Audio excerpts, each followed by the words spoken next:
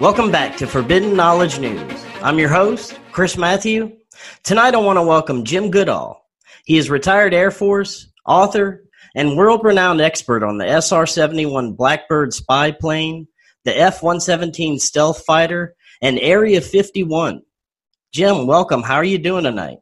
I'm doing great. I'm still stuffed from Thanksgiving, but I survived. I also survived Black Friday by going nowhere. Same here. You know, I survived both. It's good to hear.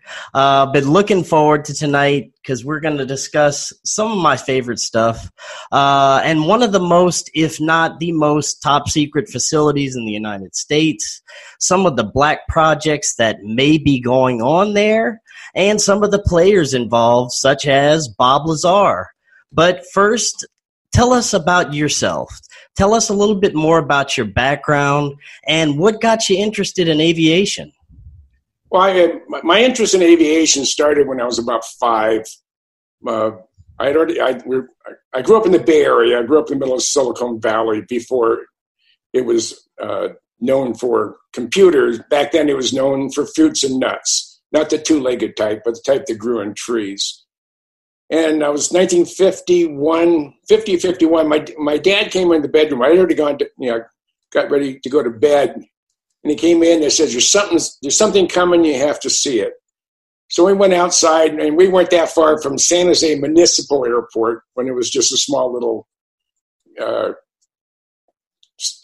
airport. There wasn't anything significant going on. But all you could hear is the ground was almost vibrating, and the sound was unbelievable. And over the Coast Mountains heading to Travis were not 1, not 2, but 24 Convair B-36s.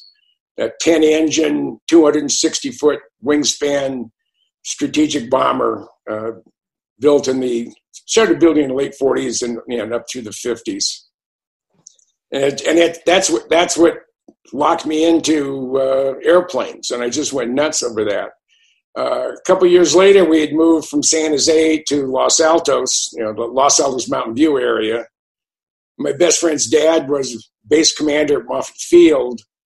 We pretty much had a run of the place. The Marine guards that guarded Moffett Field referred to us as Captain Smith's son and that friend of his, and I was that friend of his. And during that time, Danny said, "Hey, there's something cool in the big hangar one. That's the giant hangar there at Moffett Field, where they used to handle very large blimps." He said, "You got to see it." So we went in there, and most everybody knew us just by sight. And we went at the far end, closer to the bay, and there was a series of curtains up there, and a sign that said "off limits," but you're not going to tell a 7-year-old. Off limits means stay out. So we went behind the curtain, and there behind the curtain was the still classified XF-104 Starfighter. And that was my first diving into something from the famous Lockheed Skunk Works. Danny goaded me to get into the cockpit. I got in the cockpit. We closed the canopy. The latch malfunctioned, and I couldn't get out. We had to call Shore Patrol and the Marine Guards to get us out. And that was 60-some-odd years ago. And that's really the beginning. And then things led on, and I joined the Air Force.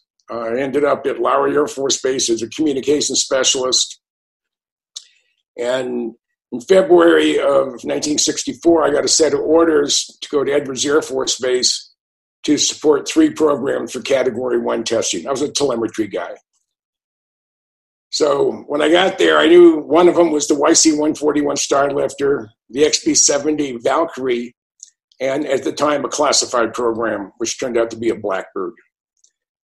And on March 10th, 1964, I saw my first Blackbird. It was a YF-12A Interceptor, and I've never been the same since. So that was really the beginning of my passion for all things Lockheed Skunk Works and my passion for things that go bump in the night and Area 51. And so, industry. I understand that you and John Lear were one of the first ones to actually do some photographs of Area 51. Yeah, John, I became John's friend almost by accident. I had a dear friend named John Andrews. He was the plastic kit development manager for Testers. They make scale model airplanes, cars, whatever. And he'd been friends with John for 20 years when I met Lear, and that was in the early 70s. And he was just a character who loved airplanes. He's from a very famous family. His dad invented Learjet, or brought Learjet to the marketplace. I don't think he invented it. I think it started out as a Swiss fighter. And John went to school in Switzerland. His dad knew a lot of people in Switzerland. And when that program was not going to go any farther than it was, he bought the rights to build it as a corporate transport. And that gave the birth to Learjet. Now, what types of projects were you aware of that were going on around that time that were considered top secret or classified? I mean, as far as the 1970s and 80s time frame? Correct, yes. Well, I was aware of a program called Have Blue, which was the technology demonstrator for the F-117. I knew about the F-117 probably 10 years before it was ever made public. I knew it was a Lockheed Skunk Works airplane. I knew it was black. I knew it was powered by General Electric F404, I think D500 engines. I knew it was faceted. And I'd worked with John. I'd worked with Bill Sweetman at not Aviation Week, at Popular Science. He was doing an article on the F-117. But at that particular time, he was like a blind man describing an elephant. We had all the pieces correct, but we had them on the wrong sides and in the wrong place. But I heard it about 10 years before it happened, before the public was ever given an opportunity to see the F-117. I also heard about a program called Excalibur, and I still have not seen that airplane. I was told it was operational. It had to be 18, 20 years ago, and it still hasn't surfaced. I've also been told that there's another secret Air Force base besides Tonopah Test Range up in the extreme northeast corner of Nevada. Now, for the last 4 years before I moved to Arizona, I lived in Hawaii, which made going out in the desert near to impossible. And I'm getting to the point now where I'm more than happy to go out in the desert and do snooping. The hardest part, if I'm camping, is not the camping, not the cold or the rain or the snow or the security people. It's getting up off the ground after I've been sleeping on the ground for a couple hours. It just, at my age, it just gets harder. So then, I was aware of some of the unmanned programs, and I knew about Bird of Prey, which was a Boeing McDonnell Douglas project, and that's the one that's it's now sitting at the Air Force Museum. I'd been given a patch, and the person said, I can't tell you about the program, but if you look really closely at the patch, you'll see the airplane. And for the life of me, I looked at it and looked at it and looked at it, and I just couldn't find it until we saw the first picture of the Bird of Prey, and it became very obvious that it was it looked like the scabbard on the sword that was on the patch. Very interesting. And you said you saw the Blackbird. What was the circumstances of you getting to see that? In 1964? Yes.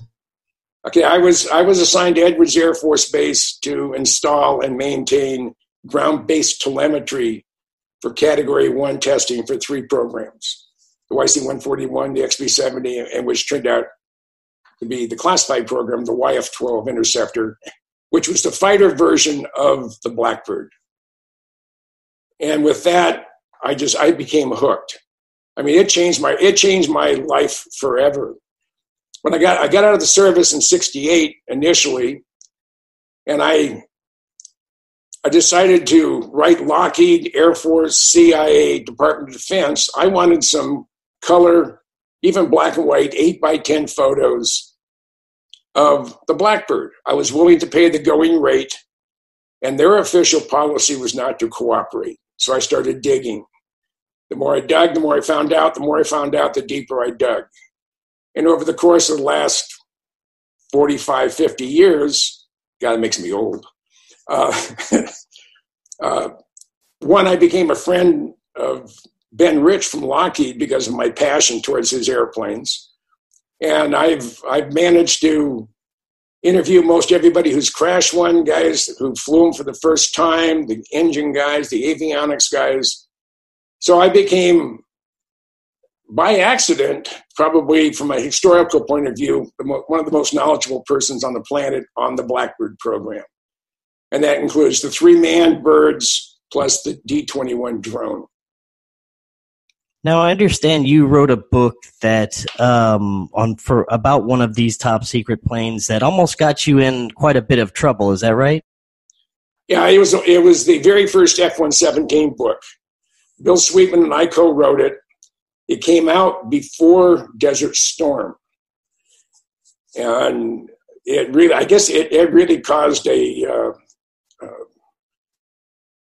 I don't know if you can say it on the internet. I'll say it. It caused a shitstorm, is what it did. Oh yeah, go ahead. And all hell broke loose. So after being out of the service for 10 years, I decided to be able to have access to military bases where I could photograph airplanes, because I'm an aviation nut. I joined the Minnesota Air Guard. And I was a member of the Minnesota Air Guard for 21 years. So I had total 27 years of total military service. But when Desert Shield broke out, I had at the time, a fatal attraction girlfriend that I was trying to get away from. So I called the day after Saddam invaded Kuwait, I called my boss. I said, General, I said, any possibility of getting activated for this upcoming war in Southwest Asia? And he says, well, I just got a memo from Guard Bureau saying we're looking for Air Guard historians, and that's what I was. I was the wing historian. So the next day, I got a set of orders, and I left that afternoon for D.C. Once I got to D.C., I get settled in. I'm going in for my permanent Pentagon pass. I'm over in security, and there's a flag on my clearance. I'm being investigated for something. So I knew who the problem was. His name is Pete Ames. He's a good guy, but he's a bureaucrat. And I had his number. I called him up, and I said, Pete, this is Jim Goodall. I'm here at the Pentagon. I'm trying to get my permanent pass, and I have a flag on my clearance. And you're the one. You're the cause of that flag. Oh no, I'm not. I said, where are you located? We got to talk. So he said, I'm in 5D 156. And they've changed the numbers, room numbers since.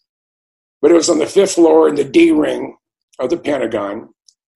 And it was special projects. Pete was the deputy director for program security for special projects. So I said, can we meet today? And he said, sure, 1 o'clock. So I got there about 1:45. And there's this real long hallway and corridor. There's only one door in the middle, nothing else. So I press the cipher lock buzzer, and the door opens.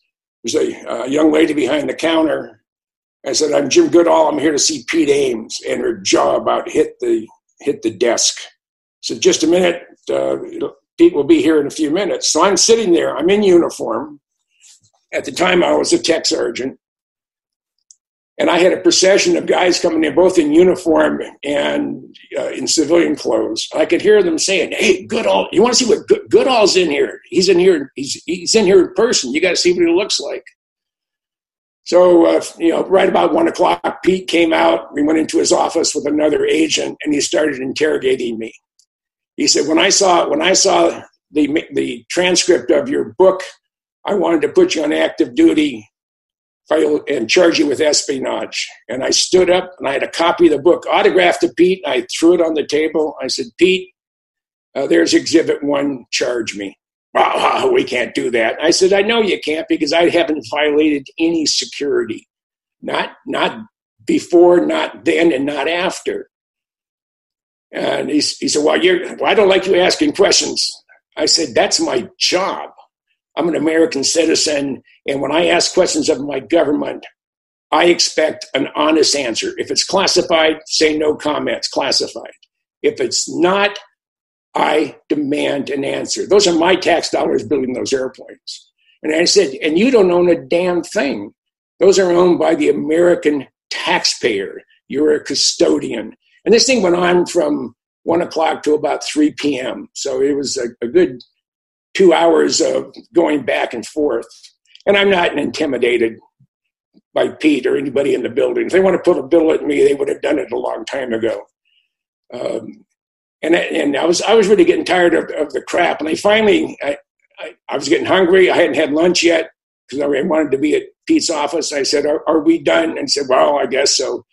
And I stood up. I'm about 6 foot. Pete, maybe 5'6", 5'7". And I get right up to him and I put my face right in his face. And I said, Pete, you know what pisses you off about me? What's that? He said, I'm not afraid of you. I went, turned around and walked away. And he turned about the color of your shirt or my shirt. And I heard from a buddy of mine that they sent him home about 15 minutes after I left because they couldn't get his blood pressure down. That's hilarious. And I've been referred to as that son of a bitch from Minnesota. I know when Don Emmons, who I've got back on his good side, Don was a colonel, former SR-71 driver. He was responsible, his last years in the Air Force, he was responsible for security for the Blackbird program, for Senior Crown. And for 10 years, every time he would hear my name, he said, oh, that goddamn Goodall again. So I was a pain in the ass to him for a long time. And when my Blackbird book came out, I called him up or emailed him, asked him for his mailing address, and I sent him a copy of my book. And I got a real nice response back saying he thought it was just another Blackbird book, but it turned out, he said, I have that right in the middle of my my living room, with the rest of my Blackbird memorabilia, and it's his little shrine. So that just pleased me no end. So, very. But I've been a pain in the butt to a lot of people for a very, very long time, and I really don't care.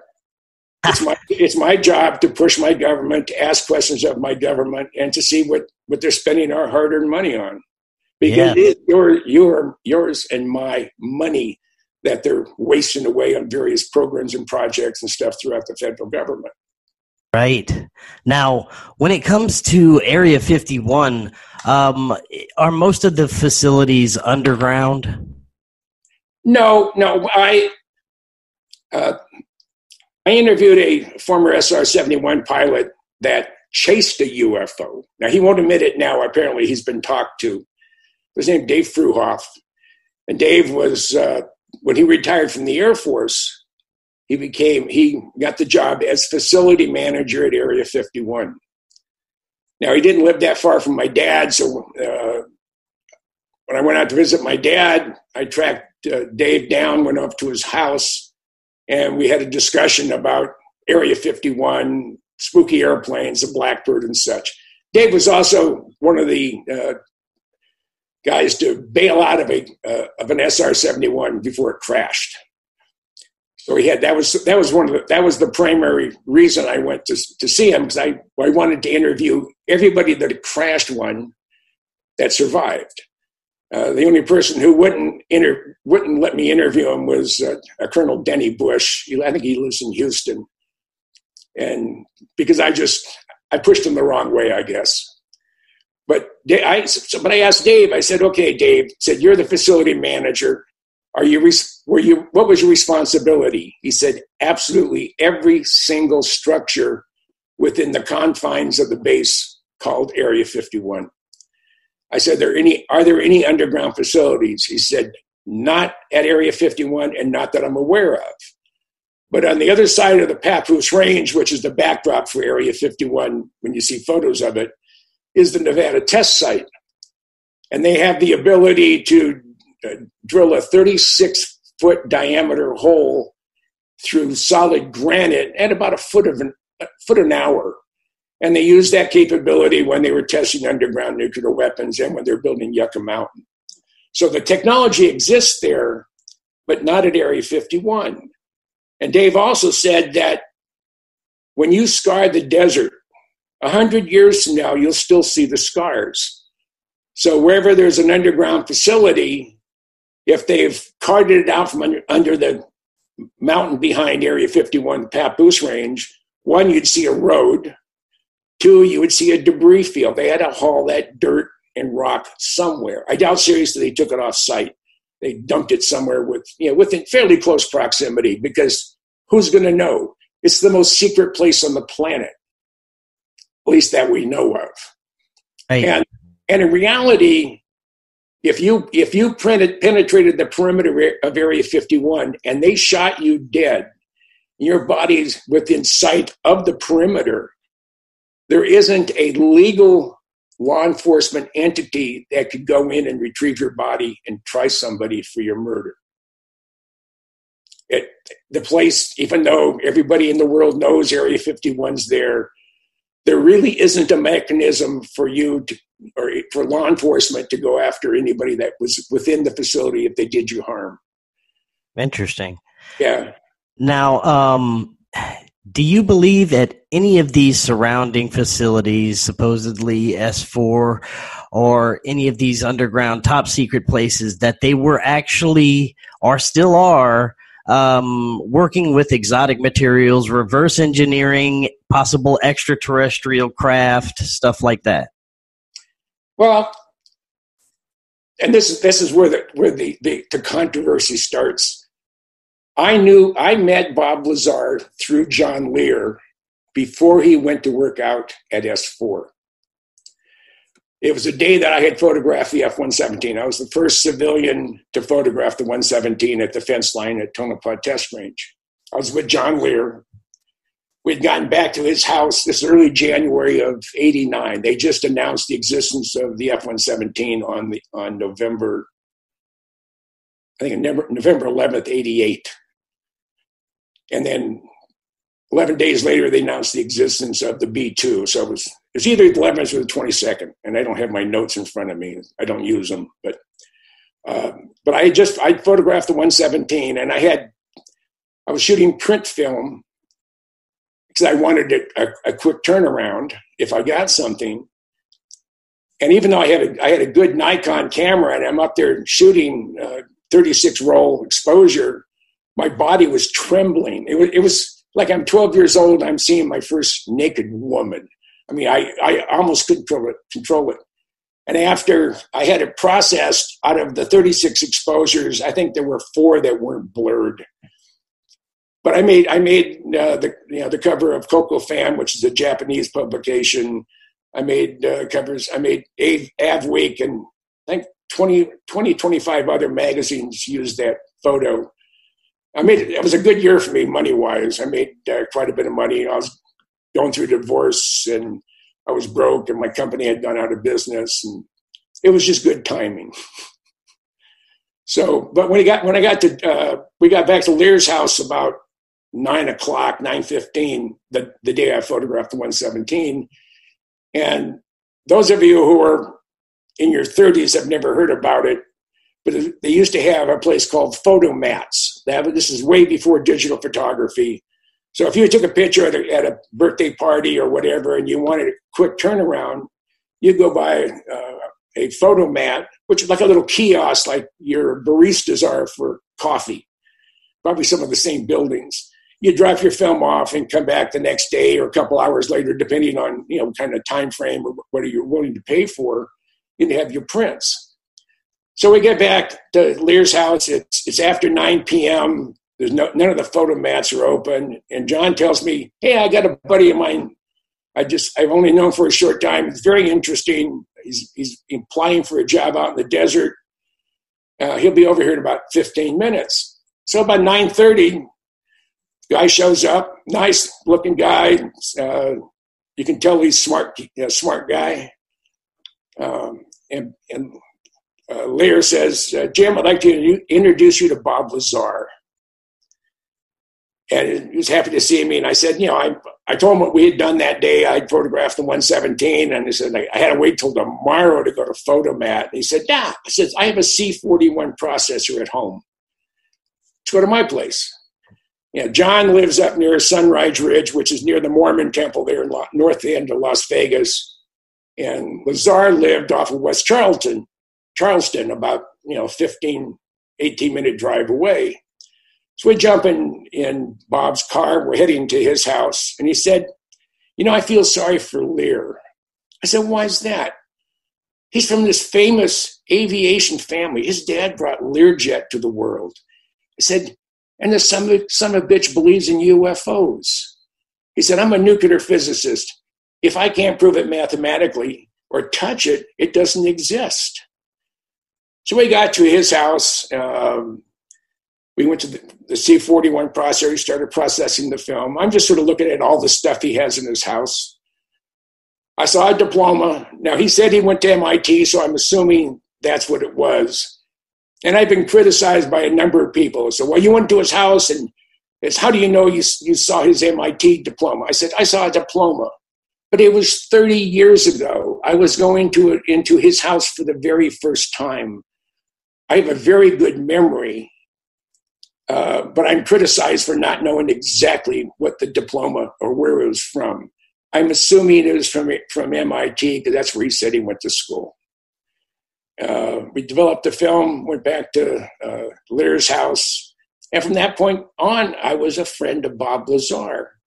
Now, another group of people, again, this is multiple people, said, isn't it a coincidence that Jim Goodall and John Lear know Bob Lazar? It's a coincidence. That's all it is. I happen to know Lear because of his famous background.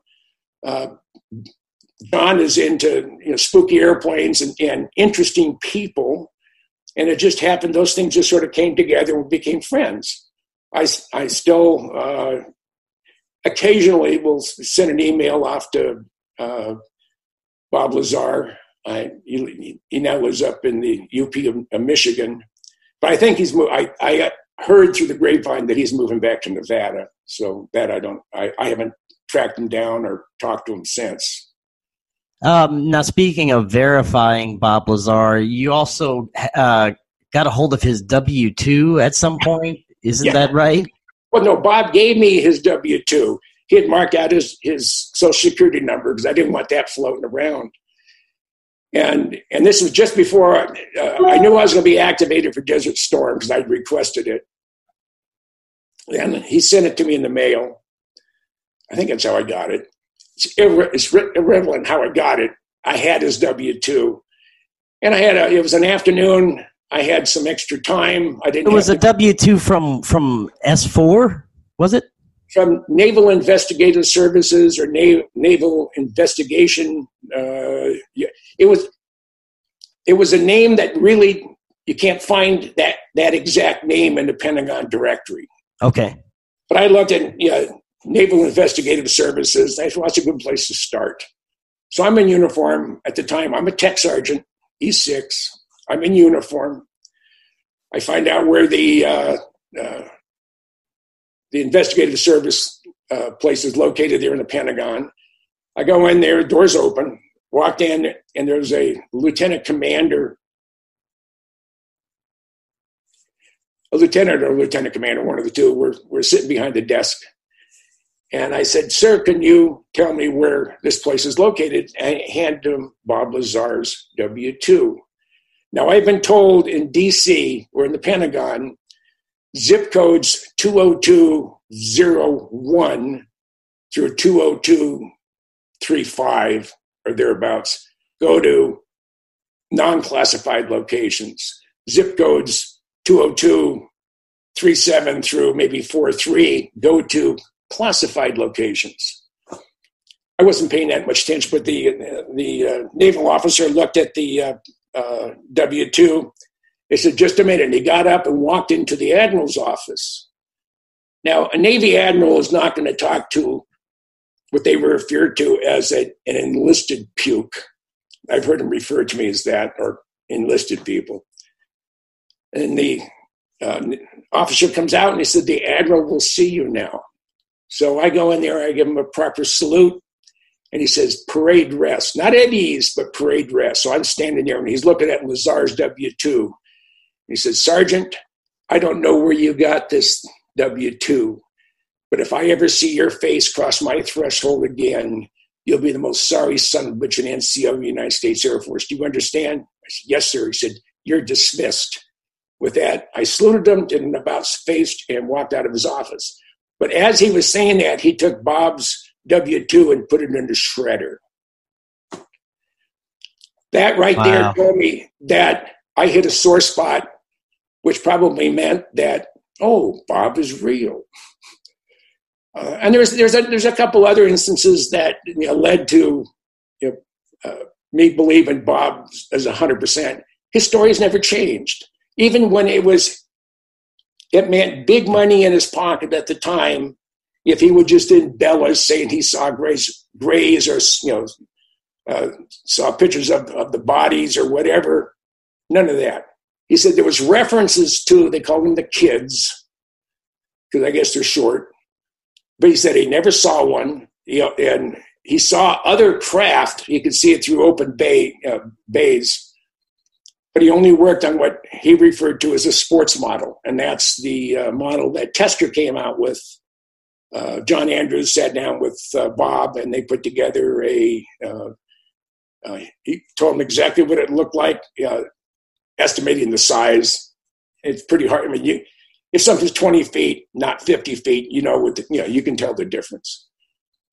And he just he came out with a model, but his story has always been consistent. When George Knapp, who is the chief investigative journalist with KLAS in Las Vegas, Channel 8, it's a CBS affiliate, looking for Bob's background, he went to Albuquerque, where he said he'd worked for Sandia, and went to their library. And there's a classified section of the library and then a public section of the library. He's in the public section. He went and found a phone book on the time frame that Bob said he worked for Sandia, gave him the telephone number, the people he worked with in that office, and the room number. And sure as shooting, when George found the phone book, there was Dr. Robert Lazar's name, and the phone number was the same number. The guys he looked up, he said he worked with, those were the same numbers. And then Bob had the clicker. He told George, says, I have a jet car, which I've seen. He had a Lamborghini Countach body on it. I think it was a J34. I mean, just by today's standards, really a gutless jet engine. But he'd gone 300 miles an hour in a quarter mile. And in the Albuquerque, local Albuquerque paper, there was a feature article on Bob Lazar. It said, Sandia scientist goes 300 miles an hour on the ground on the weekend, or something along that line. And there's a picture of Bob standing in front of his jet car. And it says, I'm not sure if it said professor or doctor or maybe just nuclear physicist Bob Lazar working at Sandia has an interesting hobby, and it's racing jet cars. So it was another thing to go, yep. Fast forward a couple more years, I have a buddy of mine that was one of the early enlisted guys on the F-117 project at Area 51. And on days when there was a down day, when they were doing some major work on it that didn't require his talents, they had access to a Humvee.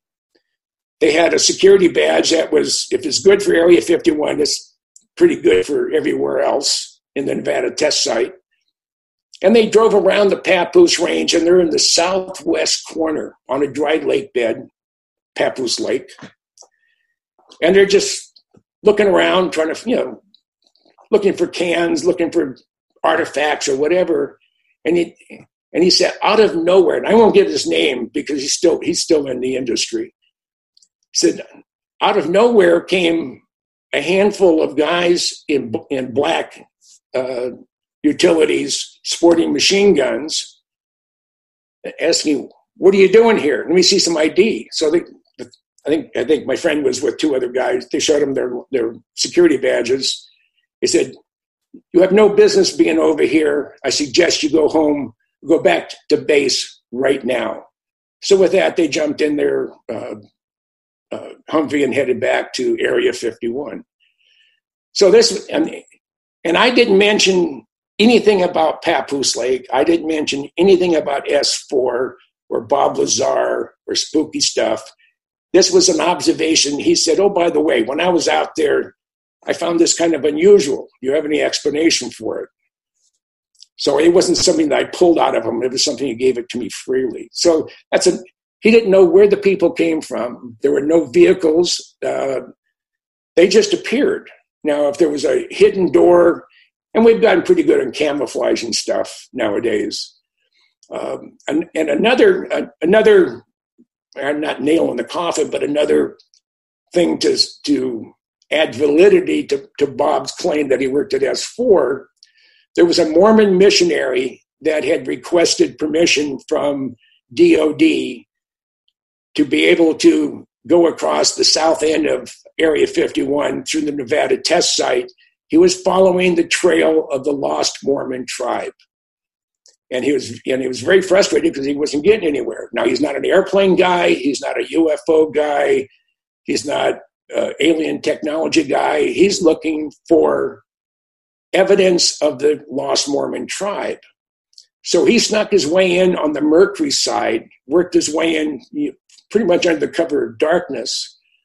He found an overcropping where he spent the night, and also to keep be less visible if they were flying overhead with infrared.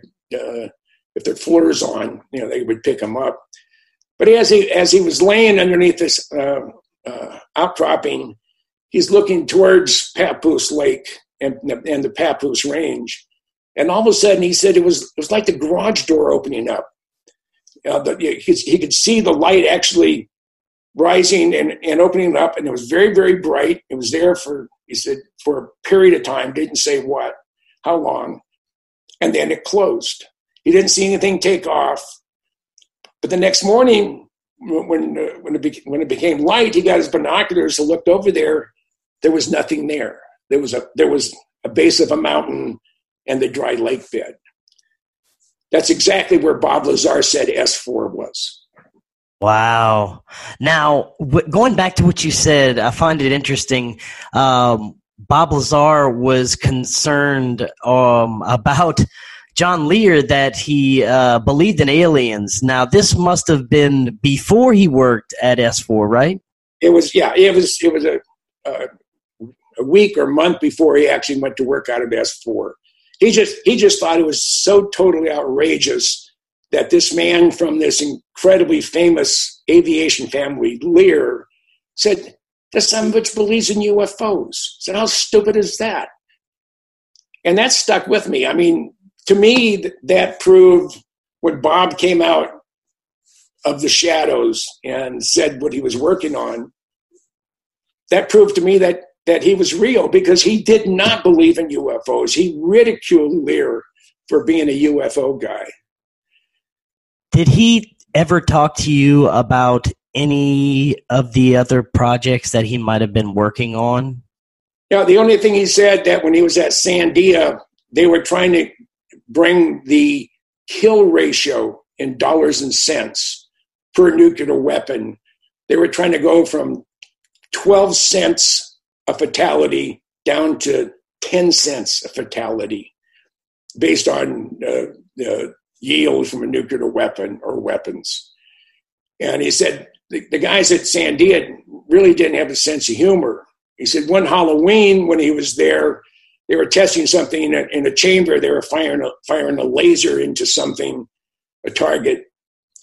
And Bob decided that he was going to pull a joke on him. So he got a pumpkin, carved it out into a jack-o'-lantern, and put it in the chamber. So when they fired the laser, it went threw the head of the pumpkin into the target, and of course they got all sorts of erroneous readouts from the sensors. They got all upset, and when they opened the chamber, here's this jack-o'-lantern with a hole through his head done by a laser. They didn't. Lazar said he was almost laughing so hard he almost wet his pants. But he said no one else found any humor in his joke. Now, as you mentioned earlier, you knew Ben Rich. For those that aren't familiar, tell us a little bit about who he was and how you came to get to know him, and any inside information that you might have gotten from him. I became acquainted with Ben Rich primarily because of John Andrews at Testers. And also I had a fascination with the Skunk Works. Now, Kelly Johnson knew my name. Kelly Johnson, the founder of the Skunk Works, referred to John Andrews, that son of a bitch from Testers, and he referred to me as that pain in the ass from somewhere up here in the Midwest. I mean, I heard him say that with my own ears at a function. And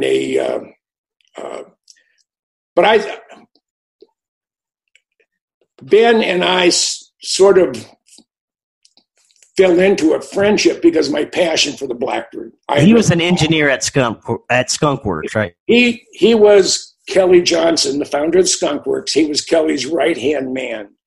He's responsible for the inlet and the propulsion system for the Blackbird and other airplanes. And we became not pen pals, in a way pen pals, but over the course of his last 25 years on this planet, either he would call me or I would call him about once a quarter. And I could call him at the Skunk Works. June, his secretary, would recognize my voice. And she'd said, Mr. Rich's office, said, "Hi there. Oh, Jim, how are you today?" He said, "Just a minute, I'll connect you with Ben." Now, he could be in a meeting with a half a dozen engineers in his office. He'd put me on speakerphone, and we would talk about spooky airplanes, Area 51. It got to the D-21. We got to a point where we talked about the F-117. And it was just something we did. In August of 89, I got a call from Ben. And he said, "Jim," he said, "the Blackbirds aren't going to make it through Congress. And if anyone can scrounge one, you can. So I'm giving you a heads up before anybody knows that the Blackbirds are going to be going off to museums." And I said, well, I had heard that if the program came to an end, that they were going to cut them up. He said they were going to. But when Larry Welsh, who I looked as a traitor to the Blackbird program and to America, Larry Welsh was, at the time, Air Force Chief of Staff. He replaced, my mind just went blank, Jerry O'Malley, who was Air Force Chief of Staff, who was the first blue suitor to fly an operational mission in the SR. He loved the program. Welsh was turned down to fly the airplane when he was a major. He wasn't a good enough pilot. So he hated the program with a passion. So he's the primary reason he got no support from Air Force, and he had a lot of friends in Congress. And it also cost a lot. The program was expensive, but he got the job done. He calls Ben Rich up in the fall,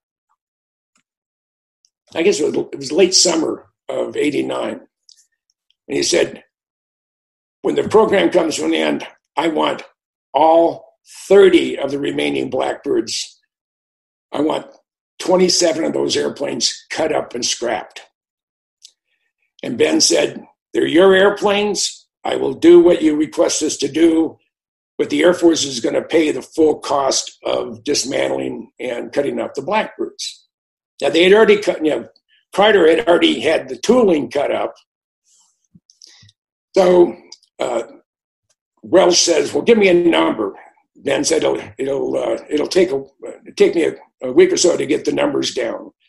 There's somewhere in the neighborhood of 3,000 to 4,000 pounds of asbestos or asbestic products in the Blackbird. They're located in Southern California, in LA County, no less. And to dismantle one Blackbird, not the 30 or the 27 that he had indicated, because 2 are going to be at the Air Force Museum and 1 was going to go to the Smithsonian Air and Space. That's why out of the 30, there's 27 to be destroyed. Ben came back with a number that ensured that the Blackbirds would be going to museums. He said the cost to dismantle one Blackbird is $67 million per airplane. And Wells said, well, then give them to museums, but make sure they're not flyable. So a couple of the airplanes flew into their locations. The other ones had the wings cut and moved. The A-12 that I acquired, we cut the wings off at Wing Station 112. Took us 2.5 days. We rolled it into a New York Air Guard C-5 with 1.5 inches of clearance to spare, and flew it from Palmdale to Travis, spent the night there. The next day we headed off to Minnesota. And I have the distinction of being the only guy on the planet to have been in the cockpit of a Blackbird at 33,000 feet at Mach 0.72 inside another airplane. That's awesome. That's my claim to fame. No one else, even if someone wanted to do it, no one else will be able to pull it off.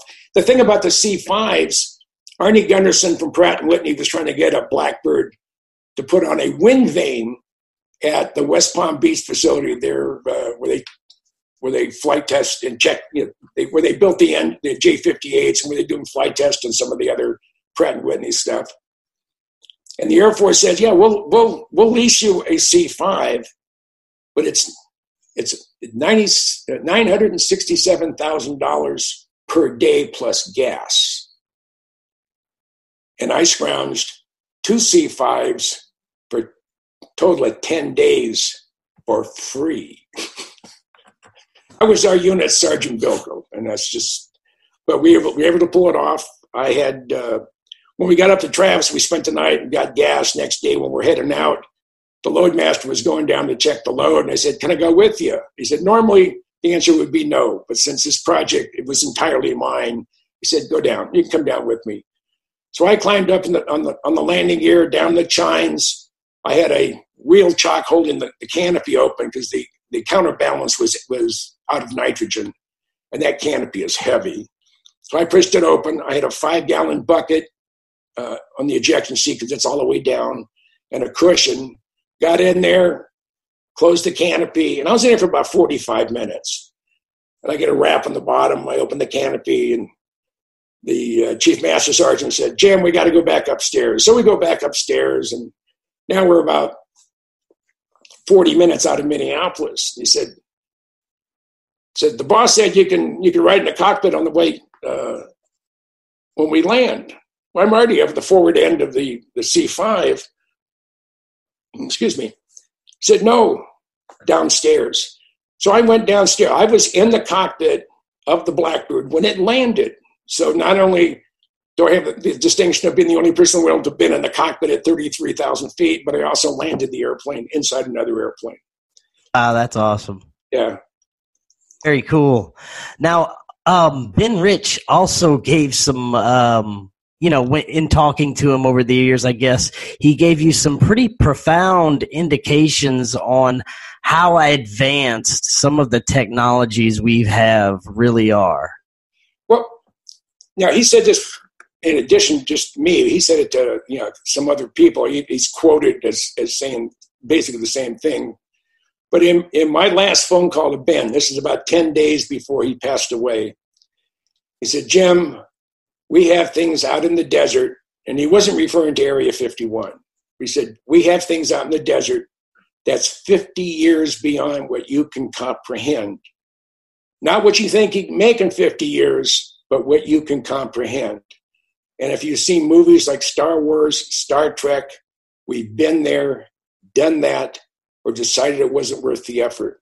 I said, Ben, you want to expand upon that? He said, nope. And he died less than 2 weeks later. So he had promised me, unfortunately he passed away too soon. He had promised me that assuming he made it through, he had esophageal cancer, so assuming he made it through his chemo and stuff, that he would be willing to do a no-holds-barred interview with me. Oh, wow. The letter exists. My friend Michael Schratt has a copy of the original letter that Ben makes that statement. Unfortunately, he didn't live long enough to fulfill it, so we would know a lot more if he had. Now, over the years, have you ever spoken with anyone else with, say, top secret clearance that may have given similar indications on, extremely advanced technologies or reverse engineering exotic craft or anything like that? Well, the gentleman I told you from who was the facility manager at Area 51, when he was a lieutenant colonel, he's an SR-71 pilot. He's on a night training mission in the far western Pacific, probably near the Philippines, out of Kadena, Okinawa, which was Detachment 1 of the 9th Strategic Reconnaissance Wing, which operated the SR-71s. He said it was about 11 o'clock at night, 3/4 moon. He's about 78,000 feet at Mach 2.7. And he's just going through a training routine. And from the corner of his eye, he gets a glint of something metallic about 5 miles away and 5,000 or so feet above him. So he gets on the radio on secure voice and contacts Kadena to see if we have another bird up, because they had 3 SRs there, SR-71s. He said, "No, you're up there by yourself." I said, "No, I'm not. I'm going to go take a look." So the SR-71 will fly at Mach 2.7 or 3.2 and in minimum burner. The airplane wants to fly itself to destruction. I mean, it wants to go fast. So he advances the throttle. He's doing about a 10-degree bank as he's climbing. He wants to get a closer look. And he figured when he was about a mile or so away, within 1,000 feet or so of the object, he still can't get a shape. It's metallic and he's getting glints. This thing takes off at about a 30-degree angle of attack. And he figured he lost track of it between 180 and 200,000 feet. Now, when he retired in 1980 and he ended up getting the job at facility manager at Area 51, once he was there for a while, he started, and everybody knew him, and they felt comfortable with him. He went about asking questions. Where's this airplane that I chased? Was it, when was it tested here? And he couldn't find anybody to verify that there was anything ever that went that fast, went that high in 1972, or even currently at the time he went to work there at Area 51. Now, in 1983, a buddy of mine, he was my roommate in Denver when I was first joined the Air Force, and he was an air traffic controller. He'd been an air traffic controller in the Air Force for 17 years. He got an early out with retirement, and he went to work for the FAA as a air traffic controller at the Berea Tracon. At the Berea Tracon in Oakland, California. He said it was springtime. They start tracking a manned air-breathing object going through controlled airspace. It went boom, boom, and it was off the screen. Bob calculates that it was going at least 8,000 miles an hour, or Mach 12. But it had priority over the SR-71. The only airplane that at that time that had priority over the SR-71 was Air Force One. This thing had a higher priority than the SR. They called the manager of the Tracon calls Beale, reports what they saw. A full colonel and a young captain come to the Tracon. Now, the colonel's talking to the GM. The captain is talking to Bob. Now, Bob took his job as an air traffic controller as serious as death. I mean, that was his job. He lived, breathed, and ate being an air traffic controller. And this captain says, look, Mr. Garrow, his name was Bob Garrow. He's since passed away, so I can use his name. He said, look, Mr. Garrow, you don't know what you were looking at. And Bob just got furious. And he said, look, buddy boy, I've been controlling high-speed exotic aircraft before your daddy poked your mother for the first time. So don't give me this crap. I don't know what I'm doing. With that, the colonel heard it. He come running out. I said, no, Mr. Garrow, you don't understand. You didn't see a thing. I said, okay, I can live with it. So 2 years later, he lived in Pleasanton, California. And I have family in the Bay Area, and I grew up in the Bay Area. So I'm over at Bob's house, and we're talking about spooky airplanes and my favorite thing in the world, the Blackbird. And he said, back in the early 80s, and he tells me about tracking this thing going Mach 12, going through controlled airspace, which I believe was Aurora. And he didn't know what my passions were. He knew I liked airplanes. He knew I liked the Blackbird, but he didn't know that I had other passions besides that airplane and that program. So that was another piece of the puzzle.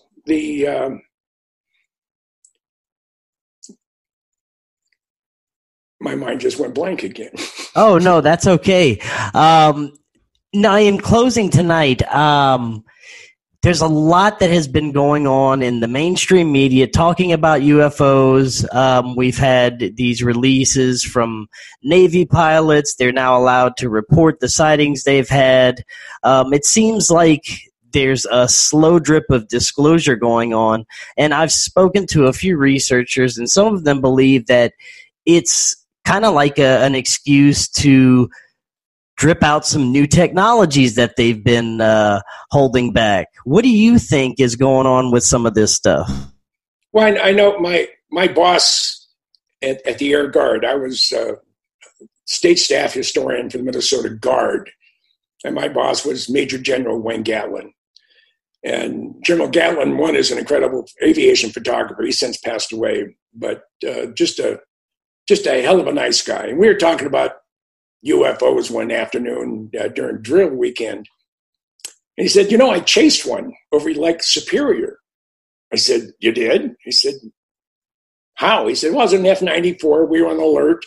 And the Finley Air Force Station had a high-speed unknown over the middle of Lake Superior, and we were called. And we went out there, and they were flying F-94Cs.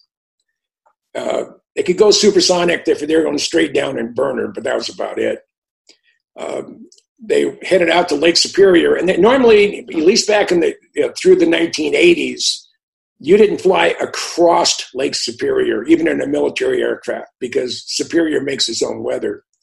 They usually go around Lake Superior if they're going to cross it. But they're over the lake, and they see the object, and General Gatlin said he put the airplane in burner because this thing was moving away from him. But he was within weapons range. The Wizzo, the weapons operator in the back seat, turns on the radar, gets a lock. As soon as he got a lock on, the radar goes, dies. So he reboots, does it again, gets into a firing position, turns the radar on, it goes, and as soon as he locks on, it just dies again. So they're heading towards Finley, and Finley is Air Force Station's tracking it. And this is right on the shore of Lake Superior. And all of a sudden, Finley says it was coming towards us, but it's disappeared. It didn't come past us.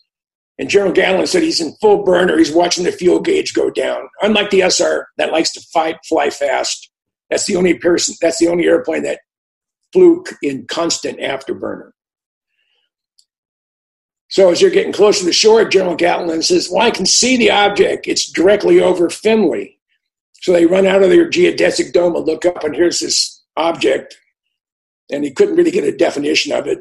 And and as soon as the guys went out, and General Gatlin said, the Wizzo got ready to turn his radar on, this thing went straight up and disappeared. And the visibility was unlimited. I mean, it's you're Duluth, Minnesota, and the North Shore of Lake Superior. You're in the middle of nowhere. There's, other than taconite and a power plant, there's no industry up there. So the air is crystal clear. And it had just disappeared. But so I asked General Gatlin, and this had to be in the late 80s when he told me about this. And so if I was an Air Force or military pilot and I saw a UFO, what should I do? He said, go home, have a beer, and forget about it. I said, what do you mean? I said, all it's going to do is tarnish your reputation, have a black mark against you. This guy's a kook, or this guy isn't playing by the rules, and it won't do you any good. I said, but if you are going to report it, there's no formal avenue to report a UFO other than going to public affairs. And that you might as well go into a closet and talk to yourself, because that's about as far as it'll go. But today, because of the internet, because of digital cameras, I mean, you take your iPhone. I mean, it has better resolution than a lot of your real expensive cameras back in the 50s and 60s, and even the 70s. And you get your iPhone 9 or 10 or 11 or 15 or whatever it is today. I mean, I have a couple $1,000s worth of Nikons, and it just irritates me that I can get almost as good an image as far as, you know, not blowing it up too much as I can with my cell phone as I can. Right, yeah. So, but it just keeps happening that way. There's more and more things are coming out that they can't put the lid on it. It's with this thing called the internet, there's just too many ways for the information to get out. So I think because it was so blatant and because so many people saw it, you have the incident on the on the Nimitz. It's almost like what was the one with Kirk Douglas was in it, where they go through a time warp, and now it's early in 1940, December 6, 1941. Right. I can't remember the name of the movie, but yeah, I don't remember at the time either. But they go back in time, and they go fighting Zeros with F-14s. But it's I don't know. I don't know if we're in charge. That's the thing. People say, well, how come this stuff hasn't come out? I don't think we may not be in charge. We may not be the ones saying, hey, we don't want any of this information to come out. It may be whoever is controlling our government, if there's such an entity. I don't put anything past what's going on in this world. You look at TV today, you look at what's going on in Washington. The inmates are truly running the asylum. I agree 100%. You know, everything is backwards nowadays. And what's up is down, what's down is up, what's right is wrong, what's wrong is right. When Spielberg came out with E.T., he was quoted saying that he went around for a number of years trying to find money to do this film, and he kept getting doors slammed on. No one wants to see anything about an alien that comes to Earth and plays with kids. But there's and again, I don't know this for sure, but I've been told by a number of different people that exists. There's a group within the Central Intelligence Agency that funds programs to promote what they want to promote. And they wanted to desensitize the general public to alien beings. And the best way to do it is start with the kids. And E.T. came out 30 years ago. So you have people in their mid-30s who know for sure that, E.T. was real and he did call home. Even though it was a movie, it's been it's like Pavlov's dog. It's been imprinted in their brain that, and it's nothing to be fearful of. Well, I don't believe that. The other thing, I was a docent at Kitt Peak National Observatories, west of Tucson. They have 22 optical telescopes and 2 radio telescopes, a 12-meter and a 25-meter. They have the largest optical telescope is the 4-meter Mayall telescope. It's being modified to do research on dark energy. But the 2.1 meter telescope was operated by Caltech for 5 years in a search of exoplanets. And then over the course of the 5 years, in a very, very small section of the Milky Way, our galaxy, they identified 8,000 exoplanets. I mean, we're talking a real small little part of our overall galaxy. And just before I stopped being a volunteer, I didn't care for the volunteer coordinator. I don't like being talked down to. You can yell at me and call me names, cuss at me, but don't talk down to me. I left. But just before that, we had a meeting, one of the top astronomers and all the docents and all the staff at the National Optical Astronomy Observatory, or NOAO, which is based at the University of Arizona in Tucson. And he said, we have some new information based on work that's done by all the telescope operators in the world. They've all more or less put all their information into one pot. He said, we calculate with using the best methods that we know how, that for every star in the universe, and that's a number you can't cram into your head, for every star in the universe, we figure there's 1.5 planets. And out of that incredibly huge number, we calculate that there are approximately 2 billion, that's with a B, 2 billion Earth-like planets in an habitable zone around a star similar to ours with liquid water. And that's enough to scare the shit out of anybody. We're not alone. We can't be the only mistake, if you want to call that, in the universe, or the only place where life began. It's impossible. With 2 billion Earth-like... Now, the universe is 14.5 billion years old. We're 4.5 billion years. There's some places that had a 10 billion year head start on us as far as technology. Now, do you think that they are a threat to us? It seems, the technology that they have is so advanced that they could have easily, if they want to take us out, they could have done it by now. Do you think it's more of an observation thing, or should we be worried about something in the future? That I really don't know, but my gut feeling is that we may be almost like a farm team. It may be that one of the multiple entities out there that are live entities, maybe their Earth, maybe their solar system is dying. We have about 1 billion, maybe 1.5 billion years before our sun starts to burn out. And it will never nova. It will never go into a supernova. But when it turns into a red giant, we're going to be toast anyway. It may be that they were maybe we're a farm. I mean, there's a lot of people that are abducted. They don't know where or how. We may be when they're inviting us to dinner. We may be dinner. Right.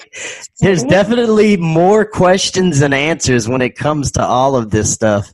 Yeah. And Jim, thank you so much. That was fantastic, fascinating information. And anytime, as long as I'm not traveling somewhere or unavailable, I'd be more than happy to come back on. That would be great. And thank you again so much. And you have an excellent night. I will. You take care. And you don't have to worry about staying warm. I do. So you take care. Yeah. Stay warm. Good night.